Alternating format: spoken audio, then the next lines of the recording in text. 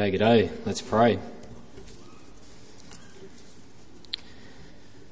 Father, we just ask for your anointing over this service, and we just ask that you'll just do what you do. That you would save some and build some up. We just ask that the Spirit would work this morning, in and through me and through each other. And we ask this in Jesus' name. Amen. So, excuse me.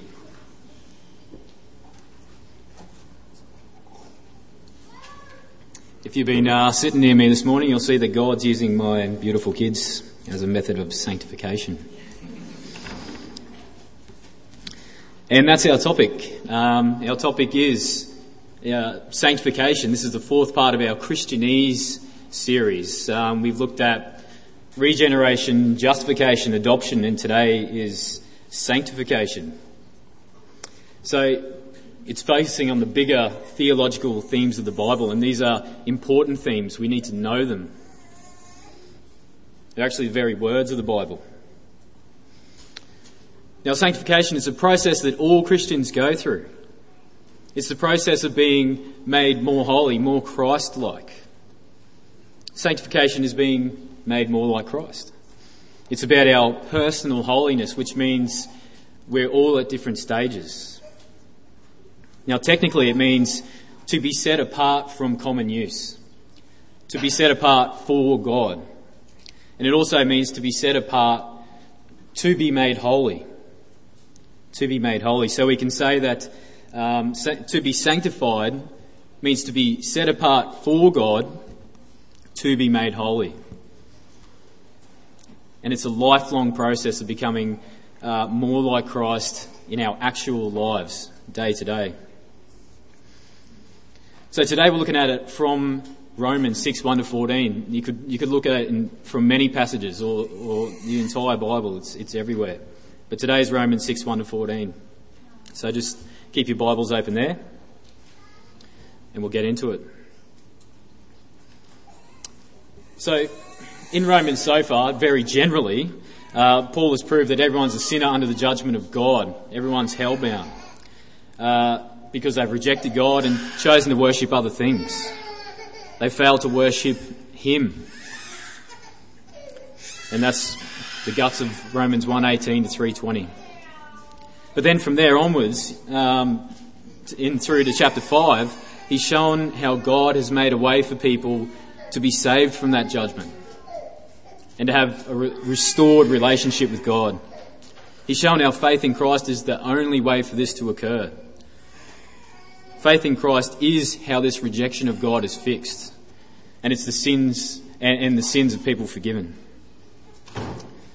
He says in Romans 5:20, Paul says in Romans 5:20, "Now the law came to increase the trespass, but where sin increased, grace abounded all the more." Did you get that? Where sin increased, grace abounded all the more. This little sentence would have got Paul in a bit of hot water. He would have copped a lot of flack for that in his time. And it's because he's saying, wherever there's sin, there's more grace to cover it. Wherever there's sin, there's more forgiveness to cover it. And it's that grace bit that would have got him in the hot water. Because Paul's saying, you can have forgiveness of sin just by faith in Christ. And this just doesn't compute with religious legalists. See, while Paul was preaching grace, the legalists would have been yelling out, "Oi, hey, you can't preach grace. If you preach grace, everybody's going to go around sinning like mad." And then you've got the other people going, "This is great, we're going to go around sinning like mad." Gregory Rasputin, a Russian monk, preached that salvation comes through repeated experience of sin and repentance. And what he meant by that was those who sin more get to enjoy more of God's forgiving grace, even more than regular sinners. So basically, don't just be a normal sinner. Go and be the greatest sinner you can possibly be. That way you get to experience more of God's forgiving grace. Because the more you sin, the more grace you get. But at the start of chapter 6, Paul shuts this kind of theology down. What shall we say then? Are we to continue in sin that grace may abound? By no means. No way, forget about it. That's not the gospel I'm preaching, Paul says. The gospel I'm preaching doesn't say that we can earn salvation, and it doesn't say we can presume upon God's grace. The gospel I'm preaching says that we're fallen sinners destined for hell. We need to be made right with God. We need forgiveness of sin. And that can only come through faith in Jesus Christ. This brings us to the first point. There's no sanctification without justification. There's no sanctification without justification. Now you've got to get this, because for some people, this is eternity on the line. Many get it wrong. If you get it back to front, all it does is turn it into works-based theology. All it does is turn it into, I do good things to try and earn God's favour. I do the best I can so that God will accept me. If you get in the wrong way around, you'll think and believe things like nice people go to heaven just because they're nice, but they don't. So here's the point. There's no sanctification without justification. In other words, we have to be made right with God before we're made good. Think of it this way. If you want running water, you need to turn the tap on. If you want heat and light, you need to have a fire. Justification is the tap. Justification is the fire. And sanctification is the water that flows and the light that glows from it. See, justification must come first. You have to be made right with God before you're made good. This means that sanctification is not doing good things to be right with God. This means that sanctification is the good things that flow from being right with God. So we have to be made right before we're made good. Sanctification is the evidence and the overflow of that new life that comes from faith in Christ. So when Paul puts the question to us, should we keep on sinning that grace may abound? The answer is an emphatic no way. May it never be so. Because Jesus didn't leave his place of glory in heaven just so we can keep on living the same old life, or worse. And this is the basic point of Romans 6. A genuine faith in Christ won't lead us to become more sinful, more rebellious, but the opposite is true. It should influence every part of our lives. How we think, how we speak, the things we do, in public and behind closed doors, on Sunday and throughout the week. So has coming to Christ influenced the way you're living today? Did it have any effect yesterday?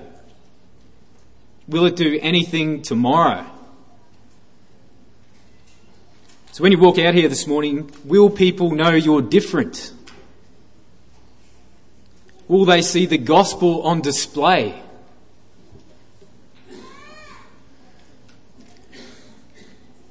Now, to be sure, those things should happen. But there's the ideal and then there's reality. And the truth is that none of us live out what we believe completely consistently. Our lives aren't perfectly lined up with our theology. We're not perfect and we won't be in this life. But at the same time, there's no excuse for sin in our lives either. Jesus came to release us from the bondage of sin, to remove the chains, to free you from its power. And he does that by giving you a brand new life. Justification is when you accept that new life, that new beginning. And sanctification is living it out. There's no sanctification without justification. You have to be made right before you're made good.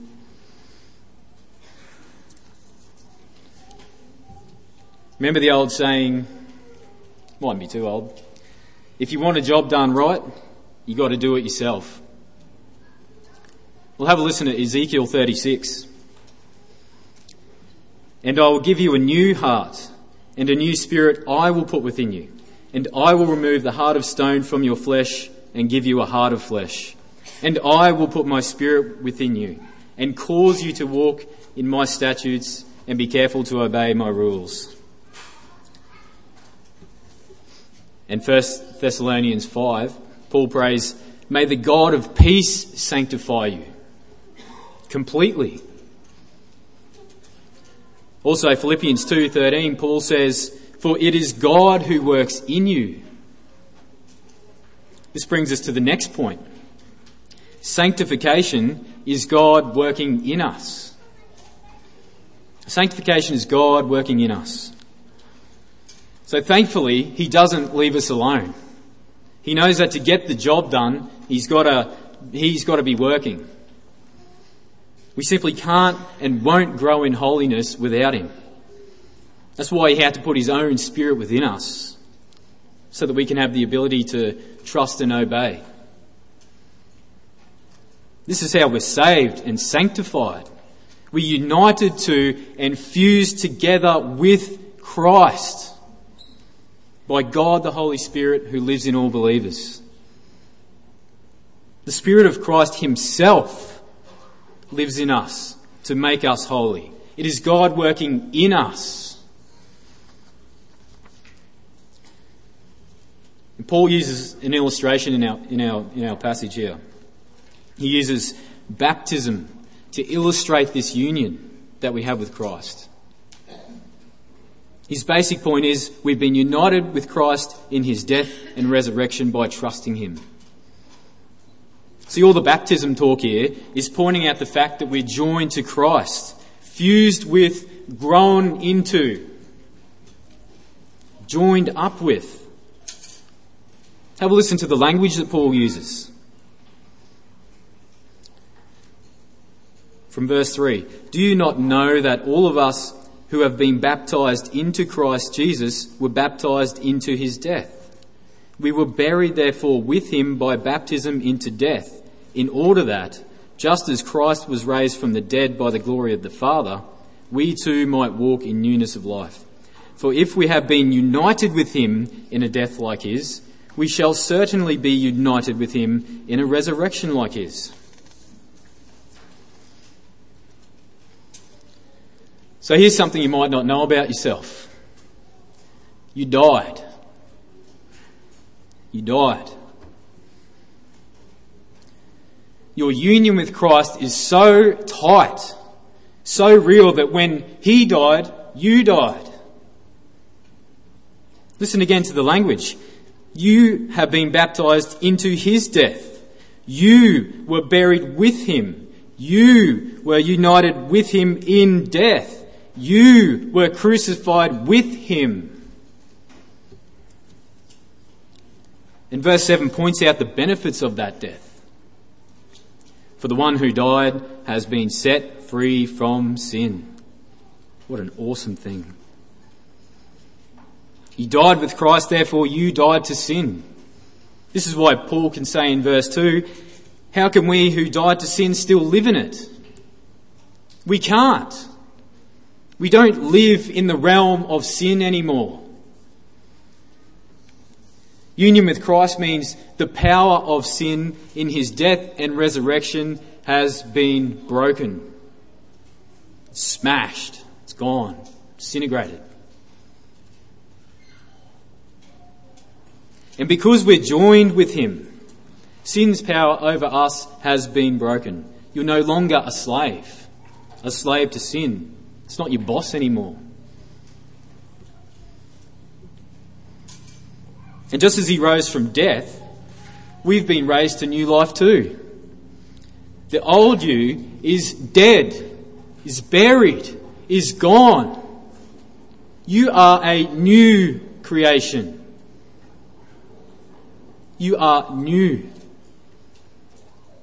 Union with Christ means that it's impossible, once you're saved, to go living the exact same way you used to, because God now lives in you. See, when a holy and pure, blameless, righteous, eternal and infinite God chooses to live inside a mortal sinner's body, there must be change. It's just like putting a brand new V8 engine into some rusty old bomb of a car. You know, it may still look ugly on the outside, no offence, but gee, it runs well now. See, God lives in you in a real way. He's really working in you to make you more and more holy in your day-to-day life. It plays out in everything. It has to. It must. So God lives in you. He's got a purpose and a plan for you. And you can trust 100% that He's going to bring the work that He started to a completion. He ain't going anywhere. No matter how far you fall, no matter what sin has pinned you down at the moment, He's a faithful and loving Father who won't leave His kids.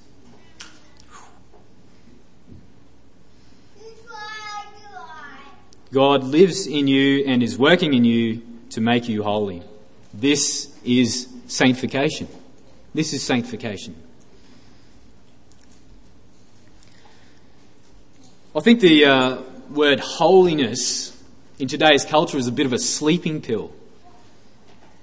Holiness today is a bit like that receipt you kept. You know, the one that got shoved down the back of the drawer, and when you find it, it's all scrunched up and so faded you got no idea what it's talking about. It's a bit like that. But God takes personal holiness seriously. And so should we. God actually commands us to strive for and pursue it. We have a role to play. Hebrews 12:14 says, "Strive for the holiness without which no one will see the Lord." 1 Timothy 6 says, "Pursue righteousness, godliness, faith, love, steadfastness, gentleness." Fight the good fight of the faith. Take hold of the eternal life to which you were called. This means we have an active role to play in our sanctification.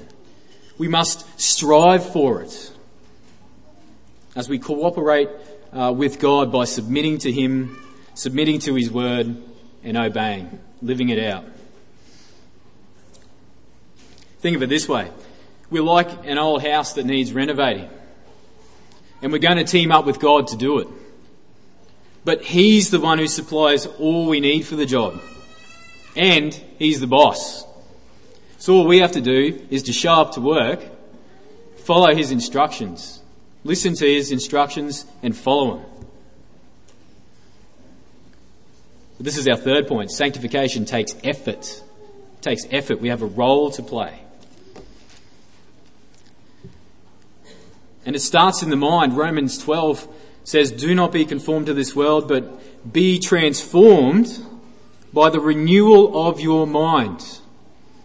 This means we need truth. We need the Bible to tell us what is true of us. Sanctification begins with the renewal of our mind. We need to know and believe. We need to know and believe what is true of us in Christ. Who we are. And God says, you've died with Christ. It mightn't feel like it, but that's the truth. God says, you've died to sin. It mightn't feel like it, but that's the truth. God says, you've been set free from sin. It mightn't feel like it, but that's the truth. God says, you've been given new life. It mightn't feel like it, but that's the truth. God says you're alive to him in Christ Jesus. It mightn't feel like it, but that's the truth. God says you are no longer a slave to sin, but a slave to righteousness, and that is true. See, because before you were saved, you had no option but to sin. You were a captive. You were trapped. You were a prisoner and a slave, just bound up. But now you have a new life. You're a servant of God.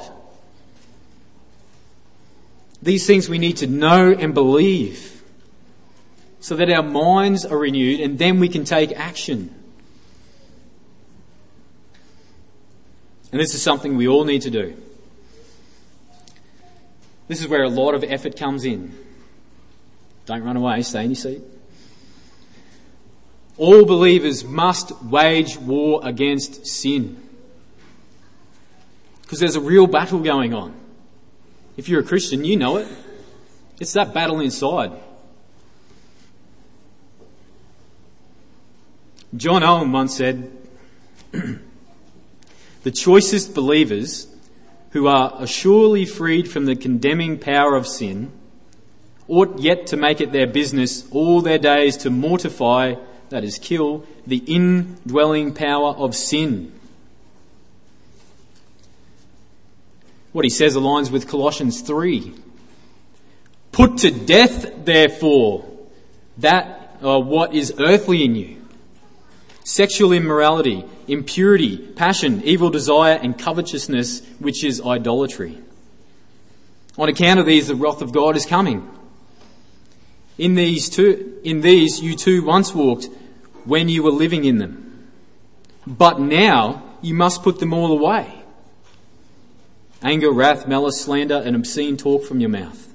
Do not lie to one another, seeing that you have put off the old self with its practices and have put on the new self, which is being renewed in knowledge after the image of its creator." Holiness stems from God. It's mentioned more than once in the Bible, straight out. Be holy because I am. That's the command to his people. And he doesn't leave us alone, he helps us there. Owen sums it up this way, this effort thing. Be killing sin, or it will be killing you. Sometimes we feel trapped, eh? Well, at least I do. In Christ, we've got the power to say no to sin and the freedom to say yes to God. We have power and freedom. See, whatever sin you feel has trapped you at the moment, maybe it's anger, lust, greed, whatever it is, remember this: it's not your master. You don't have to obey it. And if you're losing hope, if you're on the brink of telling yourself that this sin has defeated you, if you believe this sin has you chained up in shackles,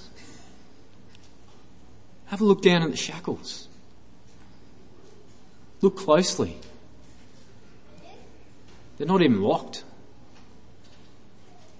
You can take your hands out, you're free to go. Now that might take your entire life and heaps of effort. But defeat isn't an option. No Christian is defeated.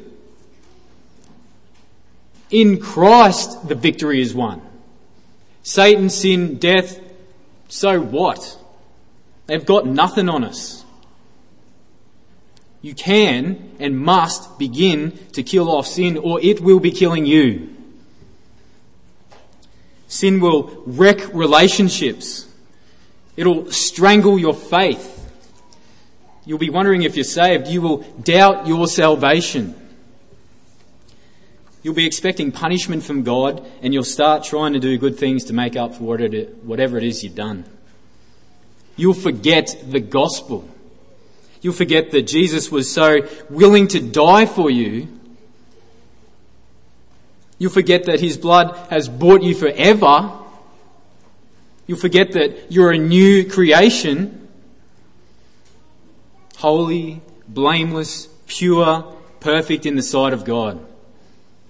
And you'll miss out on the joy it is to serve the one who saved you. Be killing sin, or it will be killing you. Sanctification takes effort. God commands us quite bluntly from verse 12 of our passage today. Don't let sin reign. Don't obey its passions. Don't keep on presenting your members to sin as instruments of unrighteousness. But present yourselves to God as instruments of righteousness. Sin is no joke. It's dead serious. It's why Jesus says things like, if your right eye causes you to sin, tear it out and throw it away. For it's better that you lose one of your members than your whole body be thrown into hell. And if your right hand causes you to sin, cut it off and throw it away too. For it's better that you lose one of your members than that your whole body go into hell. In other words, you know exactly what you're tempted by. You know where your weak points are. So don't let yourself get too close to it. Don't do the tango with sin, with temptation. In fact, don't present yourself in any way to it. But remember, you have power and freedom now. You have power to say no to sin and the freedom to say yes to God. There's always a choice. There's always an exit. But it takes effort to see it, to find it, and to use it. Probably even more to use it. I've personally found 1 Corinthians 10:13 is a bit of a choice dagger for killing sin. Right in the moment of temptation. This is what it says.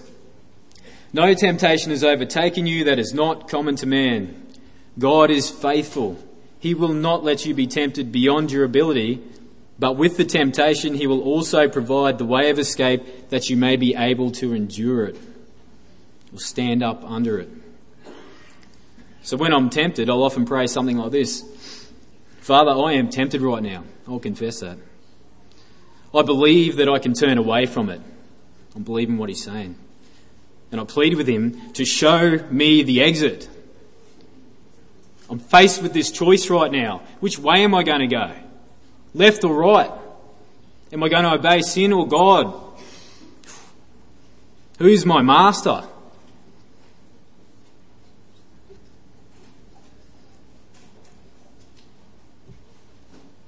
But it's moments like these that take effort.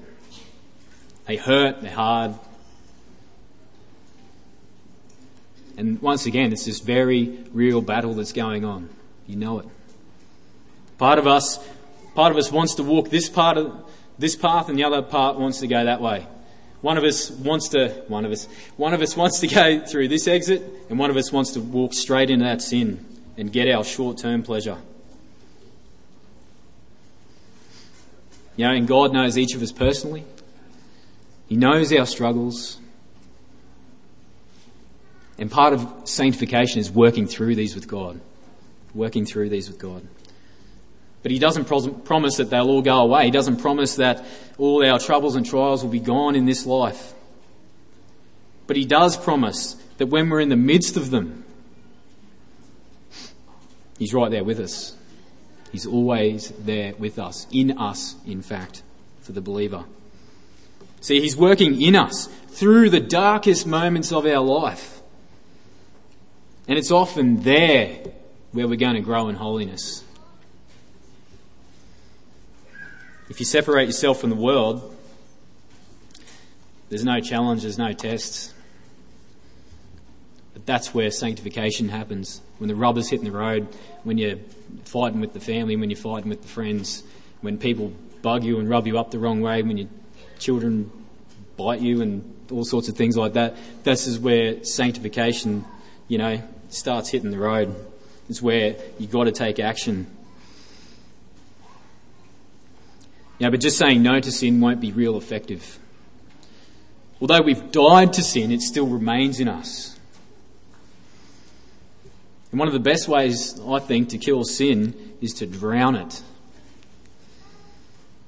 Any remaining sin left in our hearts must be drowned out by filling our hearts and minds with so much Bible, there's no room for sin. We must fill our hearts with so much Christ, there's just no room. Just no room. Psalm 119 says, "How can a young man keep his way pure? By guarding it according to your word. With my whole heart I seek you. Let me not wander from your commandments. I have stored up your word in my heart that I might not sin against you." This is the mindset of somebody who truly loves God. They want to obey and they want to do what he tells them. Jesus says, "If you love me, you will keep my commandments." Ouch.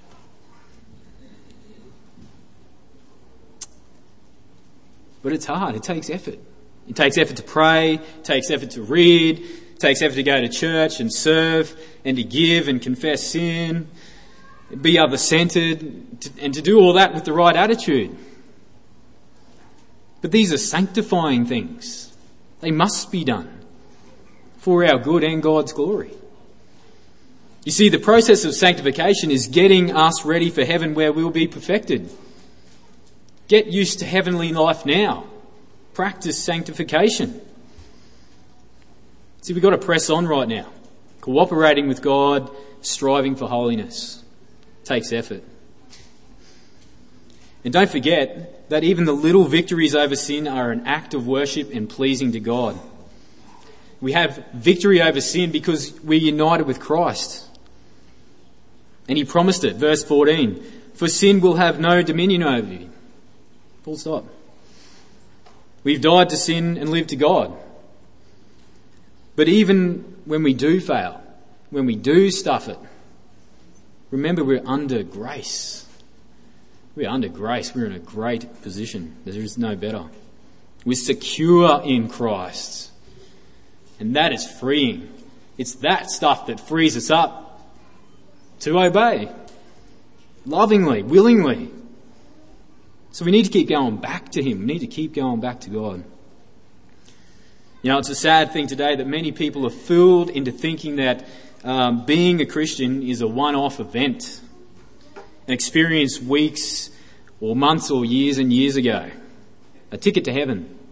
But it's not. It just isn't. It's a daily dependence on Christ. It means coming to him continually for forgiveness and wisdom and rest and guidance and love and fulfillment and joy and comfort and peace and on and on and on. See, Jesus isn't so concerned whether you came to him 10 weeks or 10 days ago. He's concerned whether you're coming to him today. Because he's not only the door to heaven, but he's also the way. Jesus is the way. Let's pray.